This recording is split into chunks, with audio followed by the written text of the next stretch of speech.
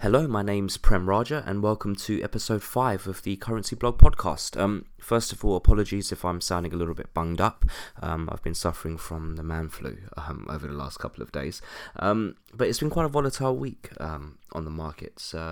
First of all, we've started to see quite a bit of strength in sterling. We managed to hit 112.80 against the euro, which has definitely opened up the routes for 113.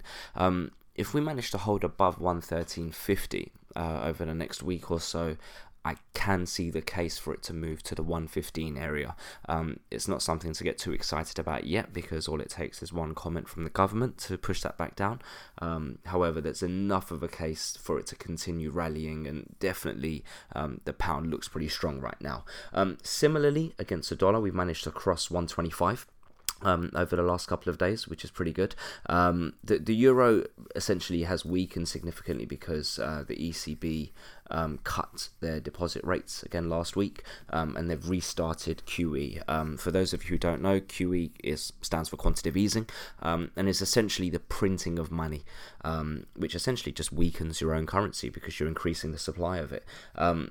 Because of that decision, the markets are now watching the Fed and the Bank of England this week to see what happens with interest rates. So I'll move on to this week. On Wednesday, the UK will release inflation figures for August. Now, we're expecting to see a very slight drop to 1.8%, but just so you're all aware, the inflation target in the UK is 2%. So we shouldn't see much of an effect on the market, to be fair, if it's just below. And it's not enough of a drop to urge the Bank of England to do anything on Thursday, but we'll delve into that a little bit further in a minute. On Wednesday evening, however, we've got the Fed interest rate decision, and the Fed is actually expected to also cut their interest rates this month by 25 basis points. In theory, this should weaken the US dollar.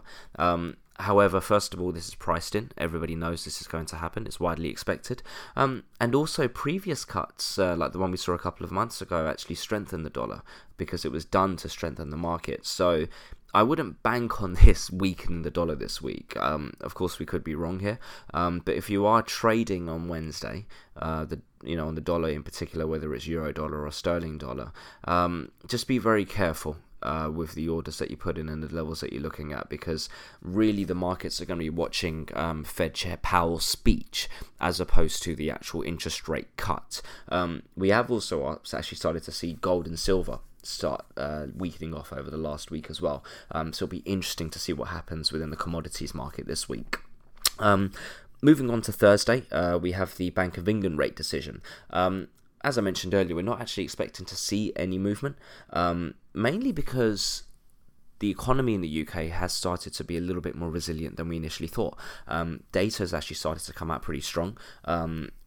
Most manufacturing figures have been good. We've got retail sales expected good this week. Inflation doesn't look too bad. So there's no real reason for the Bank of England to make any moves right now. And of course, we've now blocked a no-deal Brexit, which was the main reason the Bank of England had fears in the first place.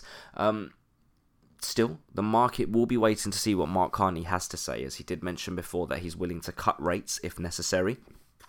From what I can see right now, it doesn't look like it's needed. However, we'll wait to see what happens on Thursday and see what the Bank of England has in store for the pound next, and if there will be any movement. Alongside this, Brexit is going to be the main driver for the pound. As I mentioned, retail sales this week is expected to come out. Looks good. And like I said, recent other UK data has been fine. So really, it's the fact that a general election could still be on the cards. From what I've seen, the earliest could be November now. So really, the markets are going to be watching to see if a deal looks like it's going to happen on October the 31st. Is the government going to extend until January? And if so, what happens next? So there's still a lot of volatility ahead. So if you are trading with sterling, I would definitely take advantage of the peaks as opposed to the valleys, because they are definitely still yet to come. But just be very careful, because when we do have these short-term strengths, you don't want to take it for granted. So, look, if you have any inquiries in regards to what's going to happen this week, it is due to be quite volatile. Please don't hesitate to contact me on the website, www.thecurrencyblog.com. And if you have any feedback, or if you have anything else that you wish to add, or if you'd like extra sort of analysis, don't hesitate to contact me. Please don't forget to leave a review. Wherever you're listening, whether it's on Spotify or Apple Podcasts or SoundCloud. And listen, thank you very much for listening again. My name's Prem Raja, and you've been listening to the Currency Blog podcast.